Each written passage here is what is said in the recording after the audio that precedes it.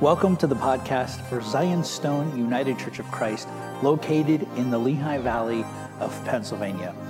I'm Pastor Mike Landsman, and these podcasts are taken from my weekly Sunday morning sermons. We pray that they will bless you, and we would love for you to come visit us and make our church home, hopefully, become your church home. Here's what we have for today. So today we celebrate in the Western Church Epiphany. In our sister churches in the East, they celebrate Theophany. At Epiphany, as Ray said in the reading, we celebrate the Gentiles being included into God's plan of salvation. And in Theophany, reveals God as Father, Son, and Holy Spirit at the baptism of Jesus in the Jordan. But last year I preached on the baptism, so this year I'm going to actually preach on Epiphany, what we've just heard read in the prophecies of Isaiah, what we saw fulfilled in the Gospel of Matthew, and how St. Paul grabs onto that and talks about how the mystery has been made known, that God's intention was to include the Gentiles. And this is a major theme of this celebration today. And we've seen the familiar pictures of camels trekking over sand dunes, bringing the three kings closer and closer to the star. And we're going to take a little bit of a closer look at their story and what their appearance in the Christmas story means. So, as we heard in the reading, after the birth of Jesus, the wise men from another nation show up in Jerusalem, and this is a cause for getting the news chopper essentially in the sky. Everybody's buzzing, everybody's talking. So let's put ourselves in the shoes of the inhabitants of Jerusalem for a minute. Like, we have this picture of like three dudes on three camels, and they're just kind of patiently walking. There's the star. We're going to walk. Just three guys kind of by themselves out for a drive on a nice Sunday afternoon, right? But it's going to be more than that, right? It's going to be more than that. It's not just three guys on a camel. It's probably a big caravan, right? There's going to be a group of people. It doesn't have to be a large group of people, but it's going to be a group of people, right? So in our day and age, right, what we can do is we can get out our smartphones or our little GPS units, and we can go bloop, bloop, bloop, bloop, bloop, bloop. Say, I want to go to San Diego, California, or San Luis Obispo. So put that in, we put it on the dashboard, we can get in our car, and we can go. And the nice voice will tell us, turn left here, turn right there, stay on this road for 500 miles. And what we can do is we can even program along the way stops. So if we want to see the world's largest ball of yarn, we can stop and see the world's largest ball of yarn while we're driving from here to California. We can stop at hotels and sleep along the way and rest. We can kind of be guided until we get to where it is we're going. But not so back then, right? They have to kind of go in a caravan. They know how to use the stars to direct themselves and so forth. But they have to kind of all go together. So imagine now this caravan arrives in the city of Jerusalem, just a group of people just all of a sudden show up. This gets people talking. People like to talk. Wow, you know what's going on here? Do you know what's going on? These guys just showed up. What does it mean? I don't know. Who are they? I don't know. So they come to see Herod, the ruler of that area, and they say, where is the new child who, by the way, is the king? Right, so Herod, it says all the people who heard this, they're afraid or they're troubled. So you ask yourself, well, why would Herod be afraid? Why would he be troubled? Well, because this new king would be a threat to him. This new king would be a threat to the Romans, and Herod was a puppet king installed by the Romans. And he was widely resented. And we know how paranoid he is because we see him take drastic action later on in the story to try and kill the young Jesus. But here we see the kingdom of this world beginning to make its first contact with the kingdom of God, and the kingdom of this world is going to lose.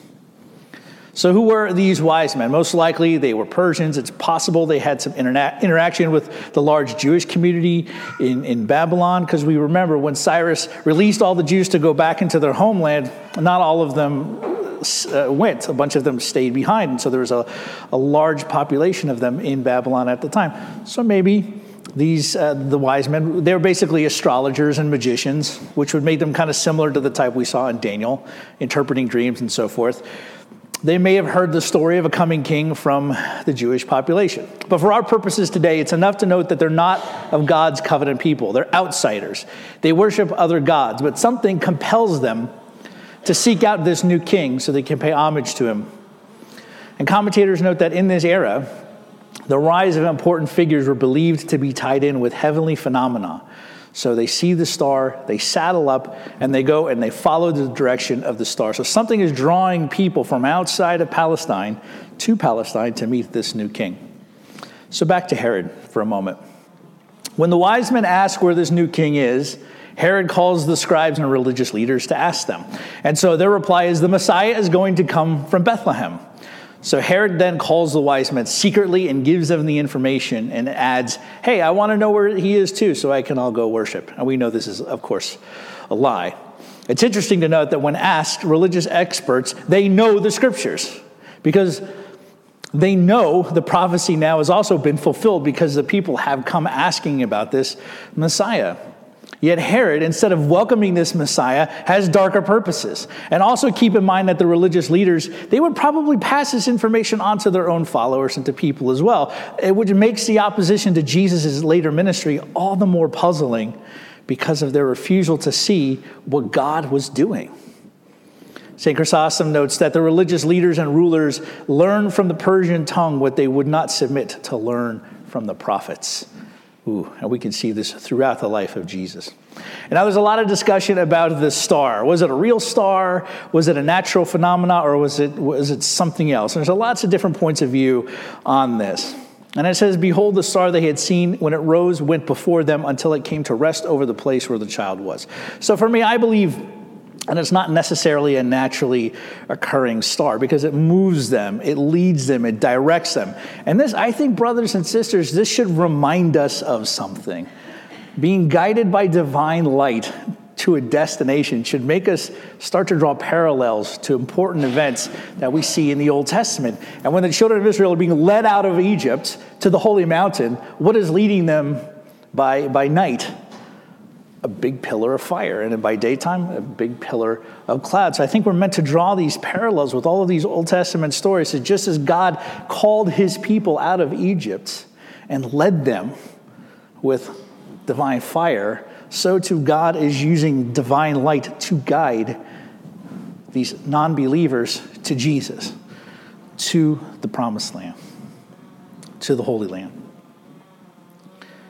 And so we see this divine light guiding them to where Jesus is. And the text says that the star rested over the child was. Not just a vague sense of direction, but first century GPS, powered not by satellites, but by the power of God. And look what happens next in verse 10. When they saw the star, they rejoiced exceedingly with great joy. So they go from searching and looking to rejoicing because they knew their journey was almost at an end. They found what they were looking for.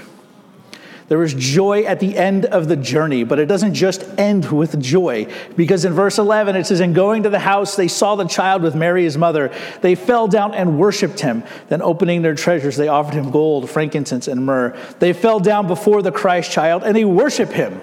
They give him gifts as befitting a king. And this is taking place not in a palace, like where Herod was, not surrounded by finery, not surrounded by rulers and important people, and a small, modest, humble house in the middle of nowhere. And notice here that Gentile unbelievers, not part of God's people, who do not have the law, they do not have the prophets, they're astrologers and magicians. They're able to see what Herod and the religious leaders would not and could not see. All they know is they saw something in the sky that portended something stupendous, and they searched to find the person that it pointed towards. And notice here, God using their own beliefs and their own knowledge to bring them to where? To Bethlehem, to worship Christ. God works through their religious system to lead them out, to lead them to Christ. So when we look at these texts today, I think the first thing we can learn is that those who have received a divine revelation can't always see the forest for the trees. Even the most biblically astute, theologically literate person can miss the obvious signs of God's inbreaking grace and kingdom. This means it takes humility for us to realize that God is moving in ways we cannot always see or comprehend, but we have to trust that he is moving. But we have to always understand, too, that when God is moving behind the scenes in ways that we can't always see, this is always tied in with revealing the person and work of his Son, Jesus Christ. The second thing we learn is that God reveals himself to those who are seeking. Now, some of our Christian brothers and sisters would quote, like in Romans, St. Paul quotes the Psalms, that there is no one who understands, no one seeks God. And verses like this, I think, are hyperbole given the genre of what the Psalms are. It's intended to make the point of the universality of human sinfulness. It's not a statement about how terrible we all are. Well, we are terrible sometimes, but it's not necessarily, you know what I mean, right? It's not meant to, it's hyperbole, it's exaggeration to drive home the fact that we are all affected and infected with sin. Because we see people in Scripture who are seeking God. They are seeking, we see the eunuch, he's reading the scroll of Isaiah, and he's like, I don't know what's going on. I need somebody to explain this to me. And Philip's like, I can help you with that. And he jumps in the chariot and explains it, and he believes and is baptized. And he goes on his way, and Philip gets taken away somewhere else. So we see people in Scripture who are seeking. They may not always know exactly what they're seeking, but we see that they're looking for something. And Jesus says in the Gospels, those who seek will what? Find. They will find. The third thing we learn is the example of the wise men who left their country behind, just like Abraham did, to follow divine guidance to the place they did not know. Now there's some faith exercised here in that what they saw drew them, and it drew out from them the desire to go and find Christ, even if it didn't know that that's what it meant in its fullness.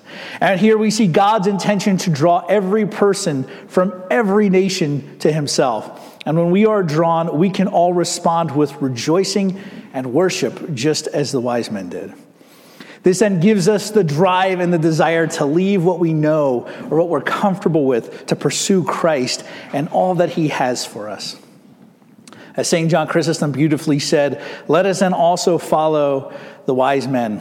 Let us separate ourselves from our barbarian customs and make our distance great, that we may see Christ, since they too, had they not been far from their own country, would have missed seeing him.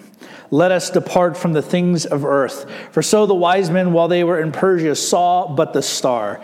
But after they departed from Persia, they beheld the Sun of Righteousness. That is so awesome. They only saw when they were in their place. They saw the star. And the star led them to the Son.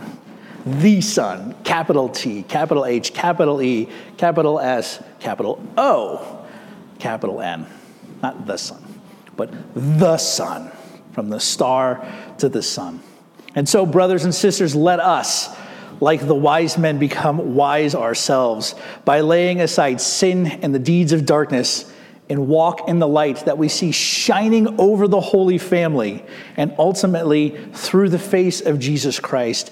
That same light that shines through us, that gathers others to Christ so we can all together find him and worship him and receive the better gifts that he gives, because the gifts that we have ultimately that give to him are worthless, because he has something so much better to give us. He incorporates all of us into his family. He incorporates all people into his family. He draws all people from all nations, all races, all colors, all creeds, brings them all together in Jesus Christ. And then he adopts all of us. He makes us all part of his family, not just for the Jews, but also for the Gentiles, for all. And so, to our Lord and Savior Jesus Christ be all glory, together with his Father who is from everlasting, and his all holy, good, and life-giving Spirit. Amen. Thanks for listening to the podcast for Zion Stone United Church of Christ. We have deep roots here in our community, and we predate the founding of the United States itself. If you're looking for a traditionally grounded, biblically faithful church, come visit us. We just might be the church you're looking for. If you'd like to email me, you can reach me at malandsman@gmail.com. please be sure to check us out online, zionstoneucc.com, and check us out on Facebook at Zionstone UCC. Thanks again for listening, and God bless you.